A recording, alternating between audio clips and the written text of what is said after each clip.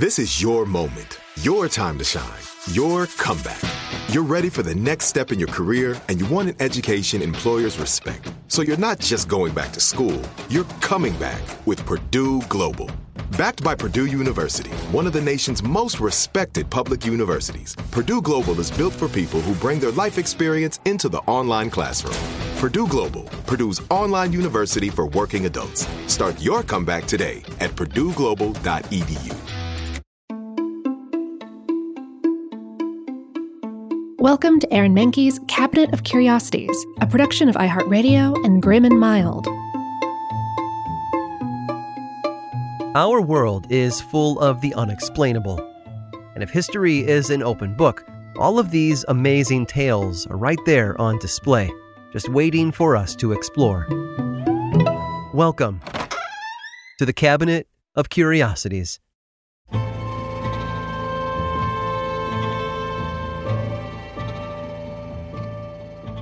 It's the dream of many a reader, a vast library stocked with beautiful leather-bound tomes in all sizes and colors, and inside their stiff covers, pages of sepia-toned vellum with the words of the greatest writers in history, like Austen, Dumas, and Shakespeare. Rare book collections often have these volumes in their own libraries, some behind glass, others in thick vaults. But one book has eluded every reader and collector for over 100 years, and for good reason, because no one can get to it. It had started life as a series of poems written in the 11th and 12th centuries by Persian polymath Omar Khayyam. In the mid-1800s, a poet named Edward Fitzgerald decided to translate these quatrains into a collection called the Rubaiyat of Omar Khayyam. Rubaiyat is Persian, by the way, for quatrain. Fitzgerald's book became quite popular all the way into the 20th century, so much so that English bookstore owner John Stonehouse commissioned a special edition of the collection for his own shop.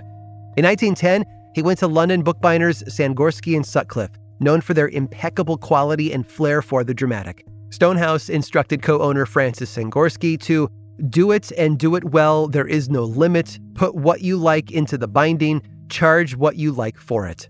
Money, in other words, was no object, because the amount that the final product would bring would make it all worth it. The front and back covers were made of hundreds of layers of leather. 1,000 jewels were inlaid on the front and back within their own settings. Gold tooling adorned the elaborate covers, while end sheets bearing images of peacocks, skulls, and Persian symbols were made for the inside. The designs of these end pages were meant to represent life and death.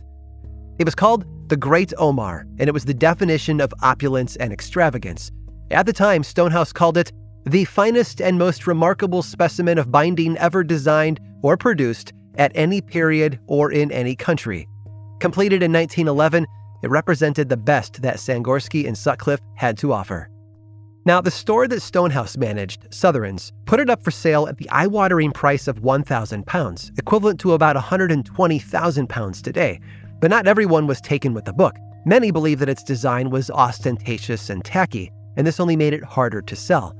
But then a book dealer named Gabriel Wells stopped into Sotheran's. He was visiting from New York and offered the shop £800 for the Great Omar. Stonehouse declined the offer and countered at £900, but they still couldn't come to an agreement.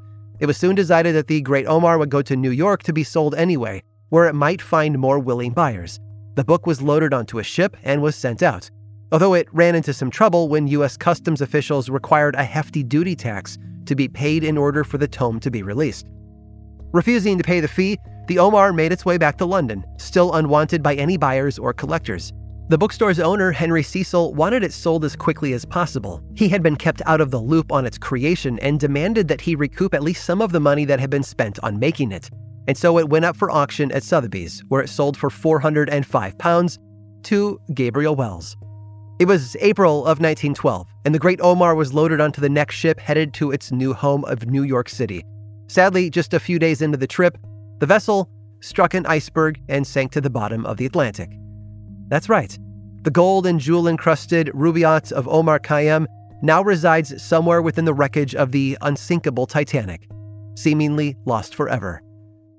Many years after the sinking, the plans for the Omar were discovered by Sutcliffe's nephew Stanley Bray, who had been hired as an apprentice bookbinder. He thought it would be a good idea to remake the book, jewels and all, and spent most of the 1930s cloning the work that his uncle and Sangorski had done. By the time it was finally finished, though, the Germans were flying over London. Bombs dropped from the sky, sending everyone fleeing. Bray did his best to protect his new Great Omar, wrapping it up and putting it in a vault on 4th Street for safekeeping. Well, as it so happened, 4th Street was the first place the Germans bombed. That area was reduced to ash and rubble in an instant. Once the debris had been cleared away sometime later, the vault was located and Bray's Omar was found. The covers looked to be in fine shape. The protective wrapping and the safety of the vault appeared to have saved the second edition from destruction. Unfortunately, looks, as they often are, were deceiving because as soon as the book was opened, it was clear that the pages and much of the leather had been melted by the heat from the blasts. It seems that no matter how hard Sangorski and Sutcliffe and Bray tried, a bejeweled version of the Rubaiyat of Omar Khayyam was never meant to exist. Some say the book was cursed. Others, such as Sir John Fortescue, King Edward VII's librarian within Windsor Castle, would call it the most eminent failure, perhaps, that I ever saw. Sought-after and popular books often come with that age-old compliment, I couldn't put it down. But for this book, at least, the opposite has always been true. No one can pick it up.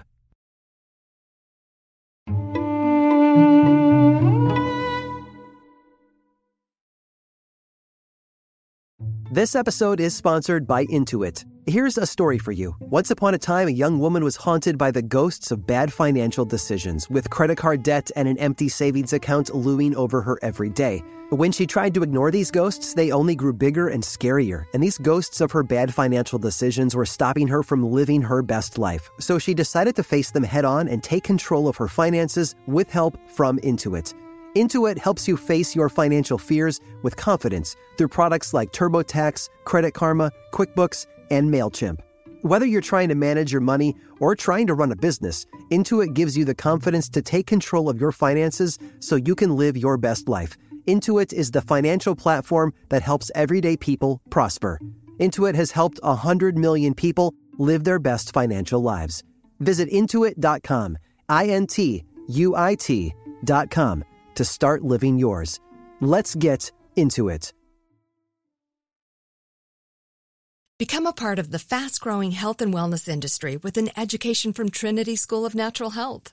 Trinity graduates can empower their communities through natural health principles and techniques, whether they go into practice to guide others toward their wellness goals or open a store to sell their favorite health products. Trinity grads are equipped to change lives with 19 online programs and flexibility to fit your busy schedule, including the popular Certified Natural Health Professional. You can get the training that helps you turn your passion into a career. And here's the best part. You can earn the certification in less than a year. From herbology to naturopathy and health coaching, Trinity allows you to make a meaningful difference by helping others live healthier, happier lives. Don't wait any longer to pursue your passion for natural health. Enroll today at trinityschool.org. That's trinityschool.org. Are you tired of your scented cleaning products smelling and cleaning like meh? Then it's time for an upgrade with the power of Clorox Scentiva. With an uplifting scent that smells like coconut, Clorox Scentiva gives you powerful clean like Clorox, but a feeling like being transported to a tropical island retreat.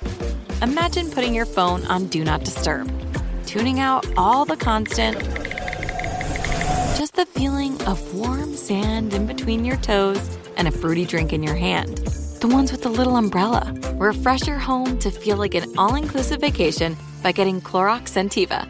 Also available in grapefruit and lavender scents at a nearby retail store.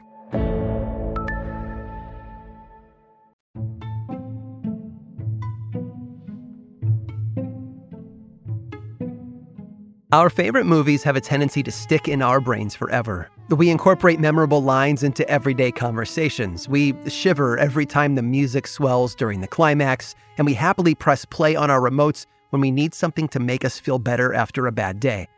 Whether it's the terrifying 2 notes of John Williams' Jaws theme, or the way Humphrey Bogart tells Ingrid Bergman to get on that plane at the end of Casablanca, the movies that shape our lives are as much a part of us as our DNA.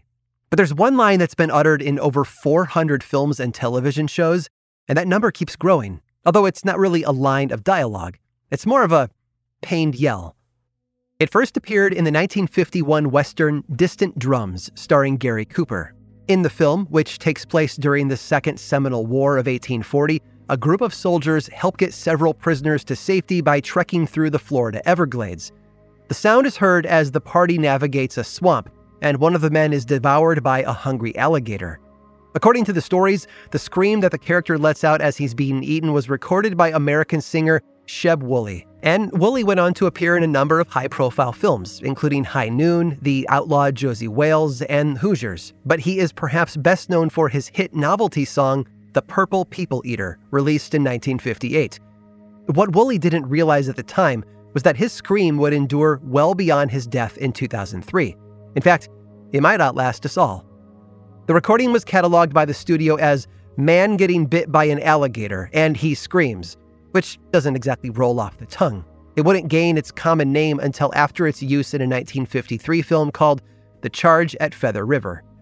This was another Western, one in which a character named Private Wilhelm screamed after being shot in the leg by an arrow. This now iconic moment tied the sound effect to the character, and almost 25 years later, it would gain its much shorter and memorable name, the Wilhelm Scream. But why did it take nearly a quarter of a century for the Wilhelm Scream to catch on? For that, we turn to a man named Ben Burtt. Burtt was a Hollywood sound designer who only had 2 films under his belt when he was tapped to join a little science fiction movie called Star Wars in 1977. Unlike other sci-fi films of the past, which relied on electronic sounds to give them a futuristic feel, Burtt developed an ear for more natural sound effects. For example, the sound a lightsaber makes is a combination of an idling film projector and the feedback emitted by a broken television. But for one scene in the picture where a stormtrooper falls to his death, Burtt needed a sound effect that was perfect for the moment. And so he turned to Private Wilhelm's faded scream from The Charge at Feather River. The Wilhelm Scream became Burtt's signature, an indication that he had worked on a film's sound design. You can hear it in the Indiana Jones movies, the Star Wars sequels and prequels, and even 1988's Willow, all of which Burtt had had a hand in. But a funny thing happened after Burtt first used the scream. It took on a life of its own.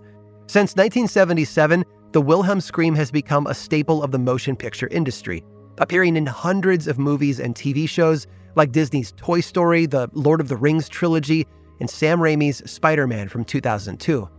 It also became something of an Easter egg for film buffs everywhere. In fact, at a 2006 screening of The Charge at Feather River, a large portion of the audience erupted with applause when Private Wilhelm's leg was punctured by the arrow. They weren't happy that he was injured. They were just glad to hear his iconic scream in all its blood-curdling glory. I hope you've enjoyed today's guided tour of the Cabinet of Curiosities. Subscribe for free on Apple Podcasts or learn more about the show by visiting curiositiespodcast.com. This show was created by me, Aaron Mahnke, in partnership with How Stuff Works. I make another award-winning show called Lore, which is a podcast, book series, and television show, and you can learn all about it over at theworldoflore.com. And until next time, stay curious.